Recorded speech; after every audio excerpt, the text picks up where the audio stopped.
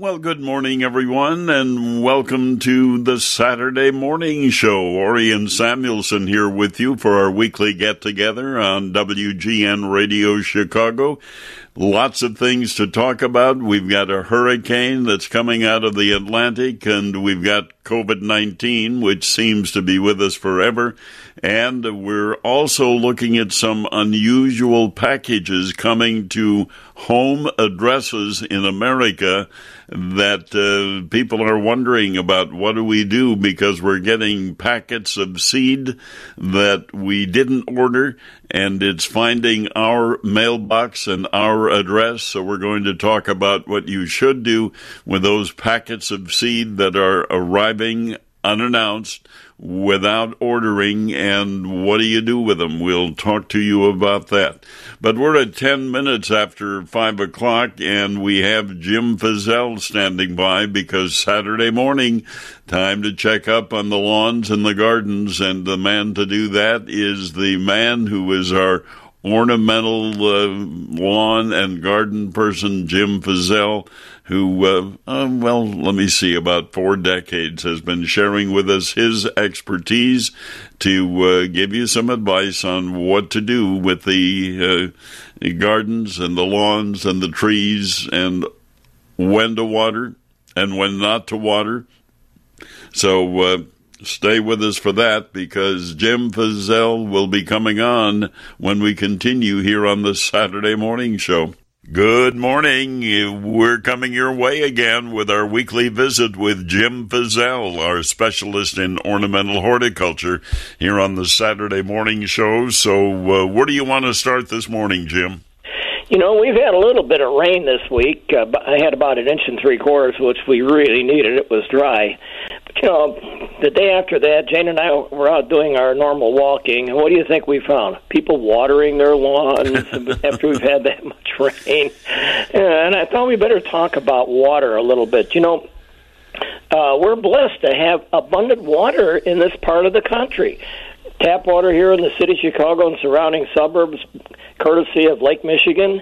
We don't even stop to think about the fact that this is we're really honored to be able to do that.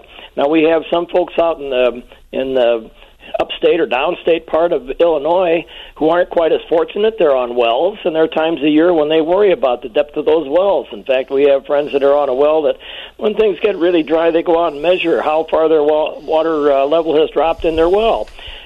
Sometimes there have been people, I remember in 1988, where people actually went out and got bottled water to drink because there wasn't enough water in the well to worry about it, and they wanted to save that for things like taking a bath. So we're very fortunate that we do have the water here. Now, if you've ever lived in an area where there isn't water, or where water is so short of supply that you turn the tap on and no water comes out, I've been there, so I know what it's like. And how valuable is water in those areas? Well, when I lived out there in the West, the state decided that there was so much interference with people's water rights that we all had to reapply for our water rights. Actually, where we had 10 acres of greenhouse, takes a lot of water. We had to buy water from Left Hand Canyon Water Company.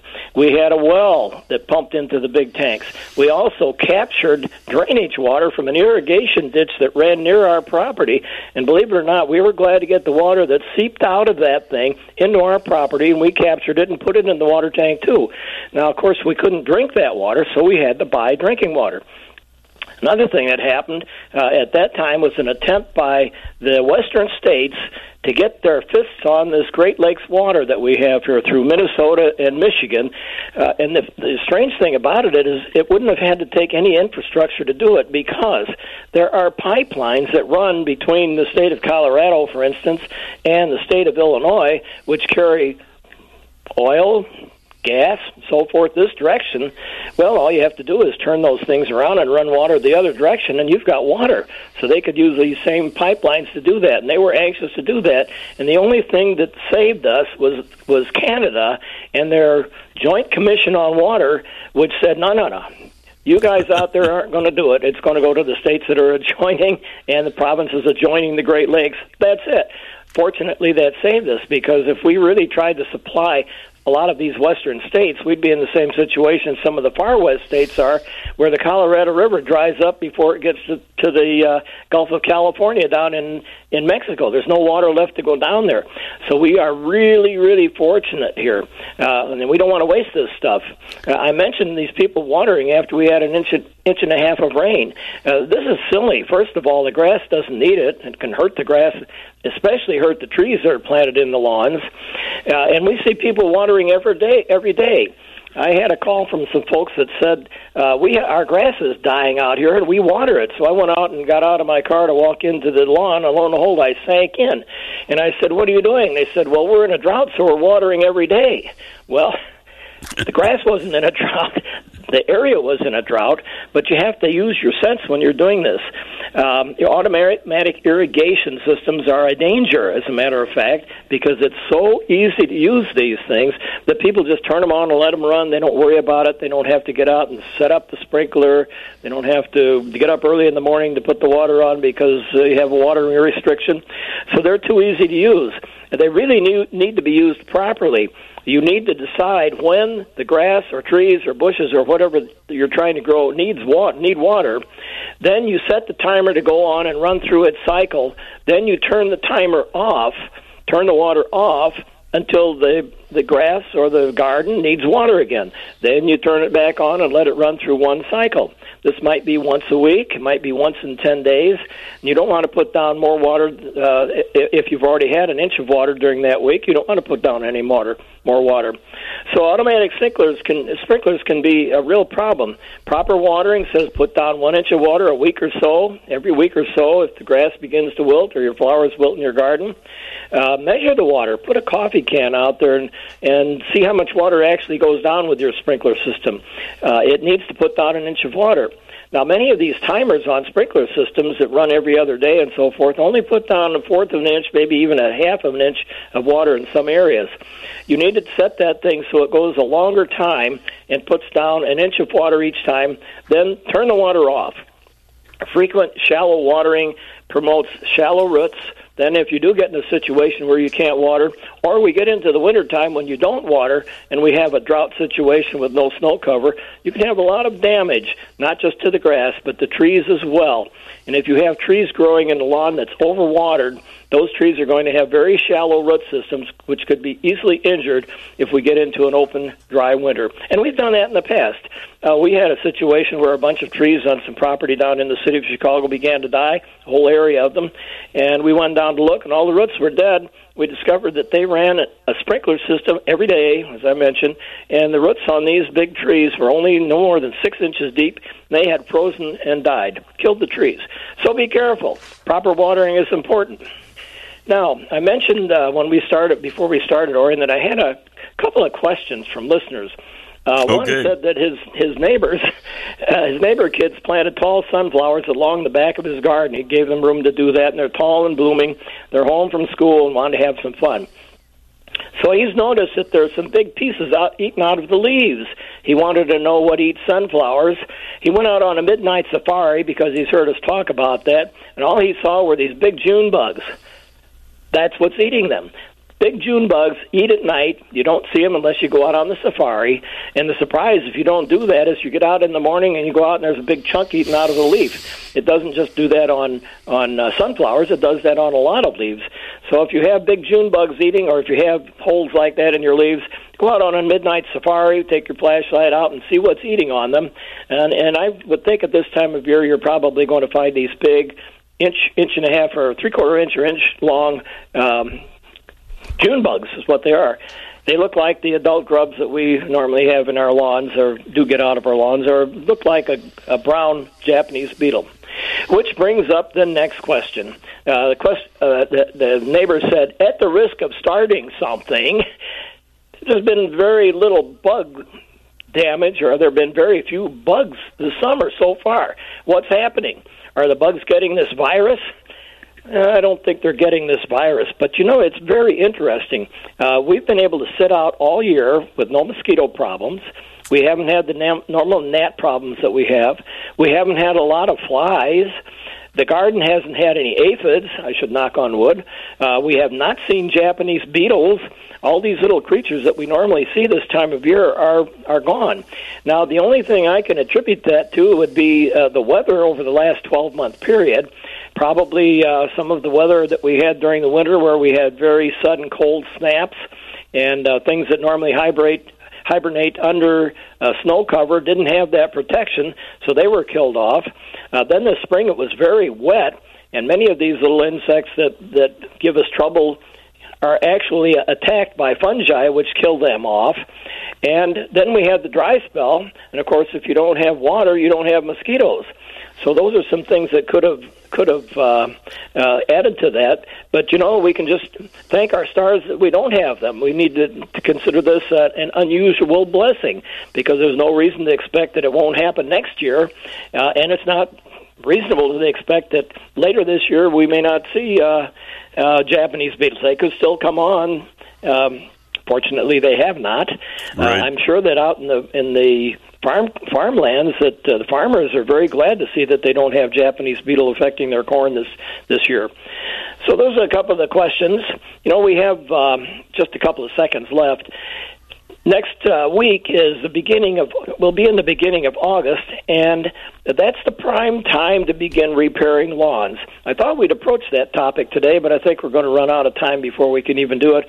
So next week we're going to talk about renovating your lawn, repairing lawn damage that's occurred because of the kind of weather we've had, and some of the damage that's occurred from people playing out in the lawn home when they normally wouldn't have been. So there's been a lot of lawn damage, and we'll talk about what to do about fixing that next week.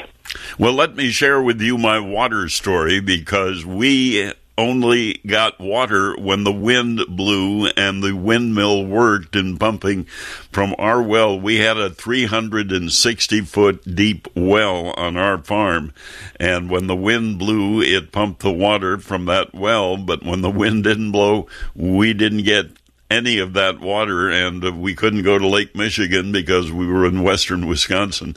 So, yeah, we've had our experience with wells and with water and not enough water, or when we'd have to depend on wind to turn that windmill to bring the water up 360 feet deep from our farm. So we've certainly had our experience with water, as do people in the city. So, but it's a precious commodity. It really is. It sure is. And, we can count our blessings that we don't live in those times, because my grandfather was in the same way. If the wind didn't blow, he didn't have water, and he didn't have electricity. And I know you were in the same situation up there in Wisconsin. Yep, we certainly were. Well, we live in a wonderful time in a wonderful land, and we can be thankful for that. We keep finding the things to grow for our crops and for our gardens and our flowers, and then we look to you for advice. So next week we'll talk lawns. Is that what you want to talk about? Yes, that's what we're going to do next week. There'll be time for it. Okay, that's Jim Fizzell. He's our specialist in ornamental horticulture, with us every week here on the Saturday Morning Show. It is 25 minutes after 5 o'clock here on the Saturday Morning Show, and the unusual summer continues with county and state fairs and outdoor farm shows and all of the other activities that we were accustomed to enjoying during the summer months. Not happening because of the situation with COVID-19 and the reluctance to stage the county fairs or the state fairs. I had hoped to spend some time talking this morning to Andy Grosetta out in Yavapai County, Arizona, because they've already held their county fair, probably about a month ago that they held their Yavapai County Fair, and no county fair, no crowds, and people not able to attend and enjoy the county fairs. And so we're looking at a totally different summer season.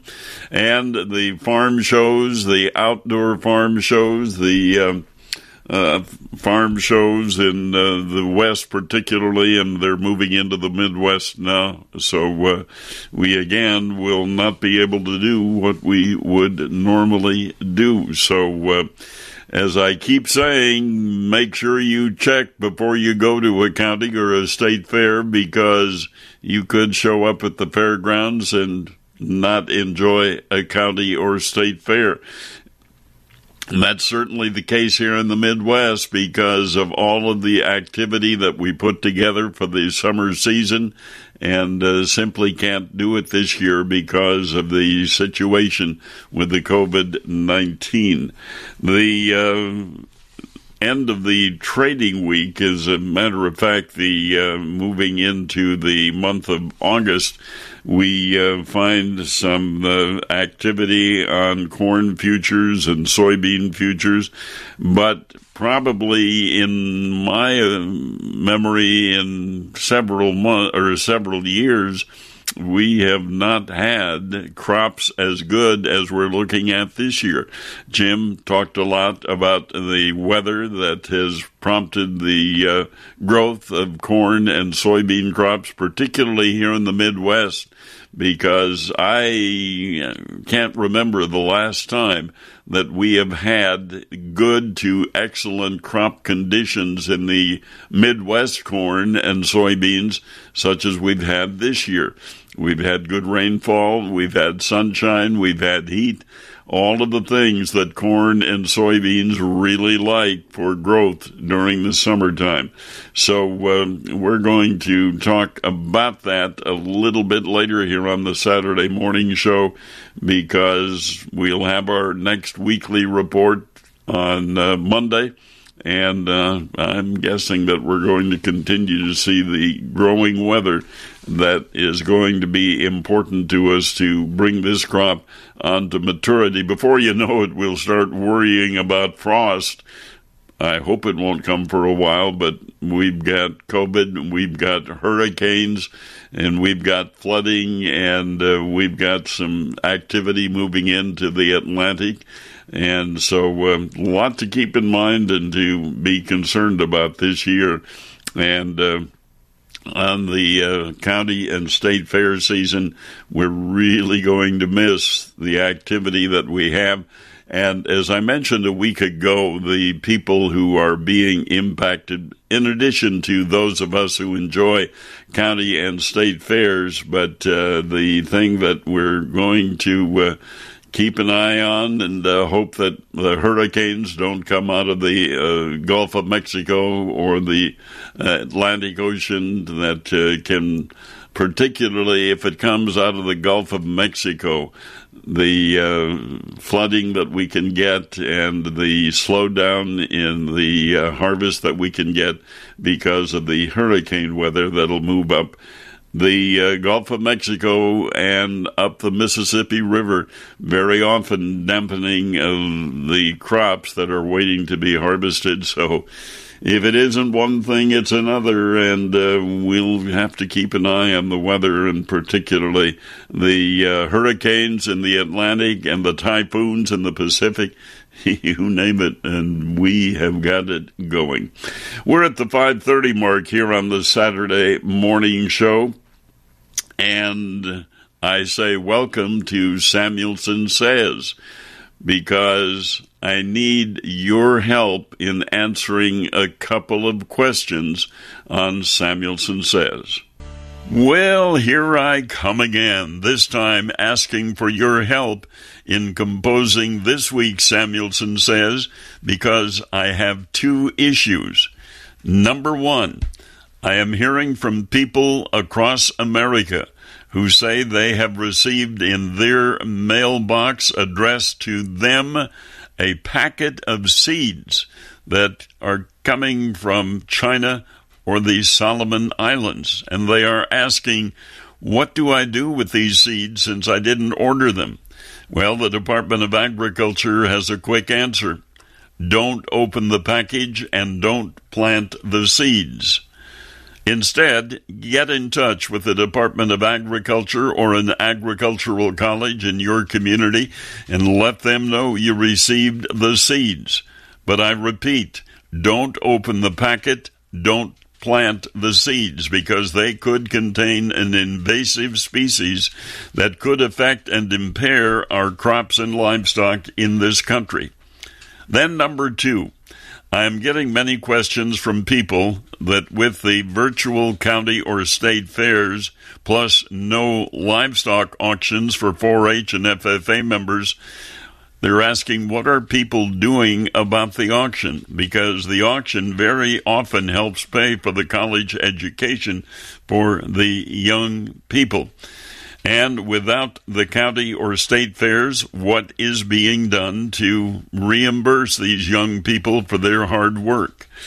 So if you have any ideas or have done something creative with your county fair or state fair auction to help these young people raise money for their college education, let me know by getting in touch with me at This Week in Agribusiness. That way I can share it with people across the country.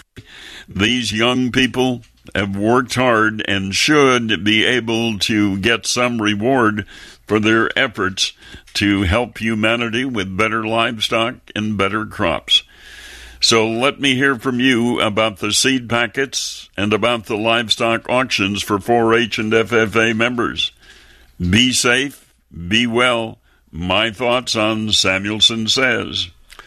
A presentation of the Nexstar Media Group and an area that we visit every week, whatever subject is coming in to impact agriculture in one way or another.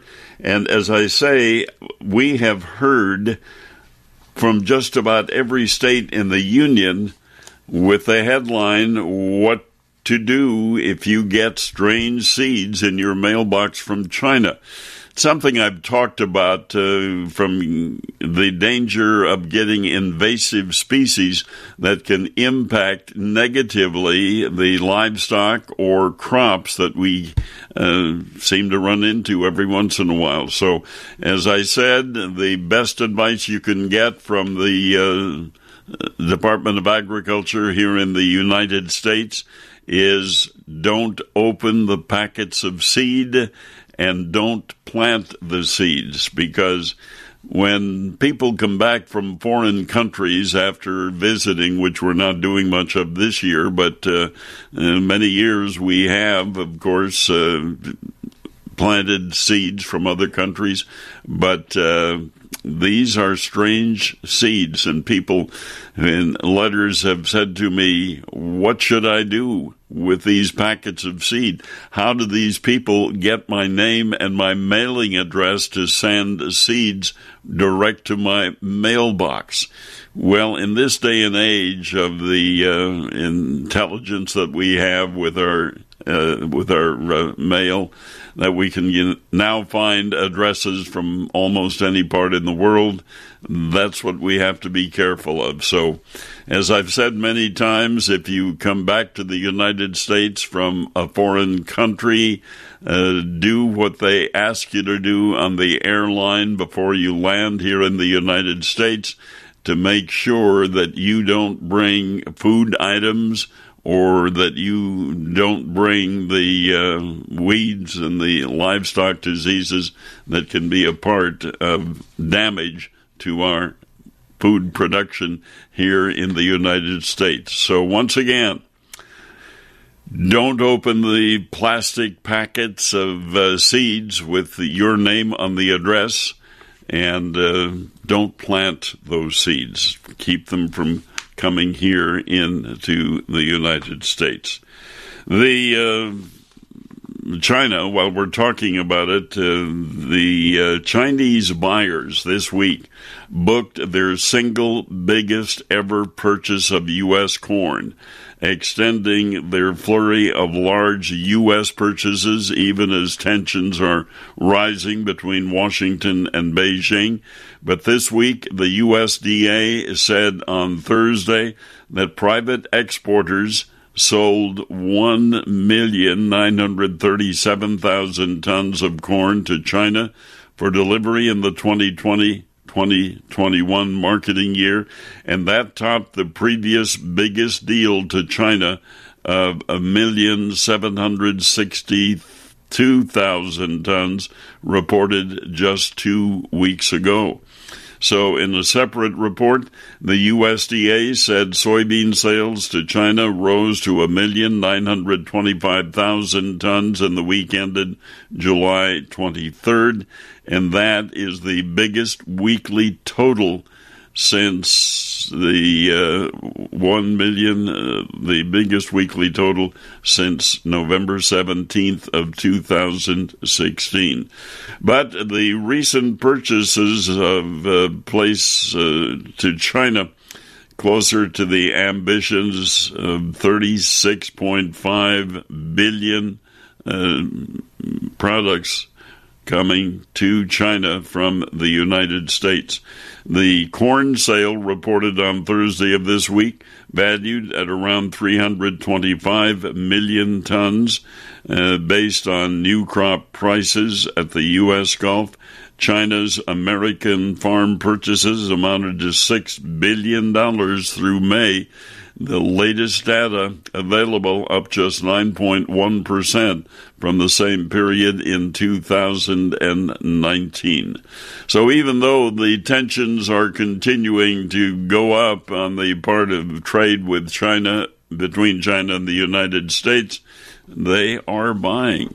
And they said they would buy, but they're still going to have to go a ways to purchase the soybeans that'll make, and the corn that will make the amount that the Chinese government said it would buy.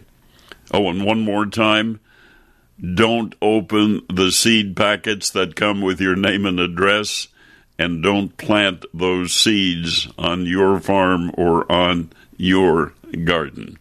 21 minutes before 6 o'clock here on the Saturday morning show, and we'll be taking a little closer look at some of the market activity with Mike Pearson and his guest when we continue here on the Saturday morning show.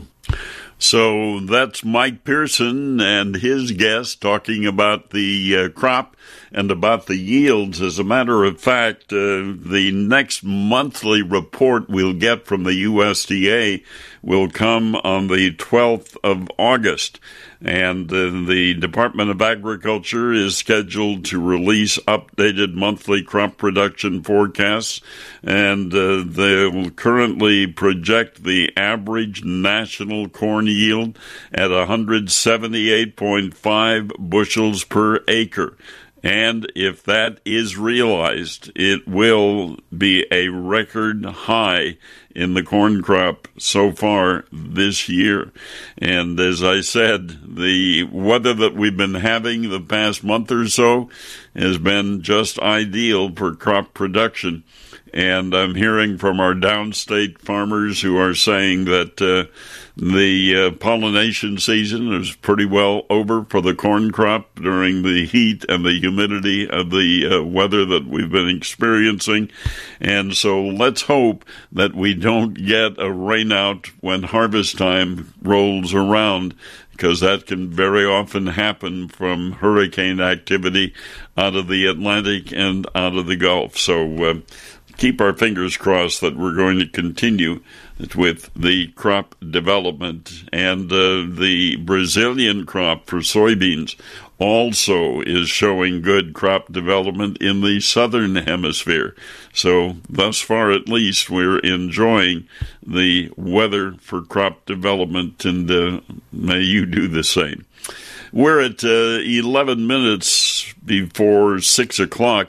And looking out my window in Huntley, Illinois, which is outside my studio at my home in Huntley, a beautiful sunrise coming our way this morning, and it's beginning to show its color out there in the eastern sky. So it'll be another interesting, hopefully pleasant day for the crop and the weather season as we move into another beautiful day.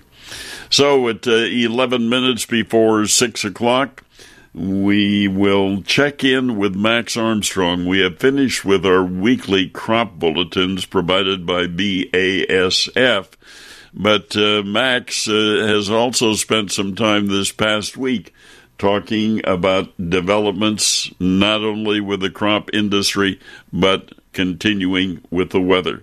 So we'll rejoin Max Armstrong after this message. I tell you what, now we're going to hear from Max Armstrong as he checks in with this report here on the Saturday Morning Show.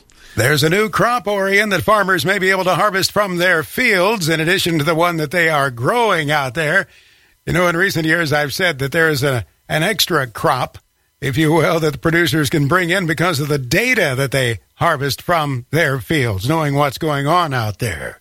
But now, according to the folks at Bayer, they intend to compensate farmers for the carbon crop, the carbon sequestration that takes place out on the fields. You might not think of that as a crop out there, but what farmers are doing environmentally, the contribution that they are making in their fields, they'll be able to gain some value from it. It's called the Bayer Carbon Initiative. The program will, in fact, compensate growers who sequester carbon in their soils through the use of cover crops, which many people are already doing, and no-till practices, which many farmers have been carrying out on their fields, actually, for decades. And this would be for the 2020 and 2021 season. The company may add other carbon sequestering practices in the years ahead, we hear. We talked about it the other day with Lisa Safarian. Lisa is the president of North America for Bayer Crop Science. By the way, I think there was a storm rumbling at her home as we visited, so if you hear thunder in the background, you'll know what's going on. But here's how Lisa explained it. We're super excited about this initiative that we've just launched. Essentially, it's an opportunity for farmers to be paid for the carbon that they store in their land. So what they keep from emitting and actually store it. And it gives them the opportunity to participate in the carbon market. And really the way they can participate is through the use of no-till and cover crops. They can enroll anywhere from 10 acres to as many acres as they'd like to enroll that are eligible. We'll pay them either cash or money for Bayer product, whichever they prefer. And it's early days. We've just started enrolling farmers, but we are really incredibly excited about this opportunity for them. There's been talk for so long about the value that growers bring through carbon sequestration, and they hope that somehow that value could be captured, and now there will be compensation. That's absolutely right. And if you think about it, farmers are the very best stewards of the land. And every day when they make choices to use no-till and cover crops, they are sequestering that carbon and storing it. And we felt it was just appropriate for them to be able to be paid for that, as you know, and to participate in this market. So we're very excited to be able to offer that opportunity. Why is Bayer specifically interested in this, Lisa? You know, at some point we'd like to have a business model through this, but the fact is what we know is through the innovations we brought to farmers through the years, if it's something that farmers value and that they do well with, then we know that over time Bayer will do well too. And so it really is a focus on our innovative nature to continue to bring more solutions for farmers. Am I correct? There have been some pilot projects already. If so, what can you tell us?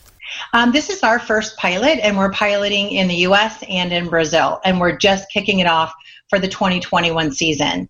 It's appropriate to announce it now, so as farmers start thinking about what cover crops they would use this fall and what kind of tillage they would use in this next year, we wanted to make sure that they had every opportunity to participate if they desired to do so. What else should we know about it? We're excited to be able to bring this program to farmers. We think we can do it in a very easy, simple way that allows them to participate in this marketplace and to receive credit for those practices that they already do as they steward the land. So it's a really exciting time to be able to bring farmers into this market, and we hope to do so quickly and very easily on their part. It's not just a much-needed recognition of that contribution that the farmers are making, but it is valuing it and adding value to their production now, then, if this comes to pass. Absolutely. It's another revenue stream. And again, we feel like with farmers being the best stewards and doing this anyway, they should be allowed to participate in this market and gain financially. Lisa Safarian, as you heard her say, farmers who want to participate in that pilot program will be required to commit a minimum of 10 acres, but there's no acreage cap. Now, Along with that minimum acreage requirement, farmers will need to enroll in the company's Climate FieldView platform, which enables collection of the data that will be used for the calculation of the carbon sequestration. And though Bayer will evaluate the amount of carbon sequestered, farmers will be compensated based on the number of acres that they commit to the program. And Bayer underscores that farmers will retain the ownership of their data and control who they choose to share that data with. Again, Lisa Safarian's comments there as the thunderstorm rolled to the background, Orion. Just wanted to share the visit with you this morning about this pilot program, including some 1,200 farmers altogether. Now, that's not just in the United States, but in Brazil as well. And our thanks to Max Armstrong for that special report on maybe another source of income because of their program with the growing of crops here in the United States. And once again, we're enjoying the sunrise, and that's about our time here. My thanks to Bob Ferguson, who does the engineering. My thanks to you for joining us every week here on the Saturday Morning Show.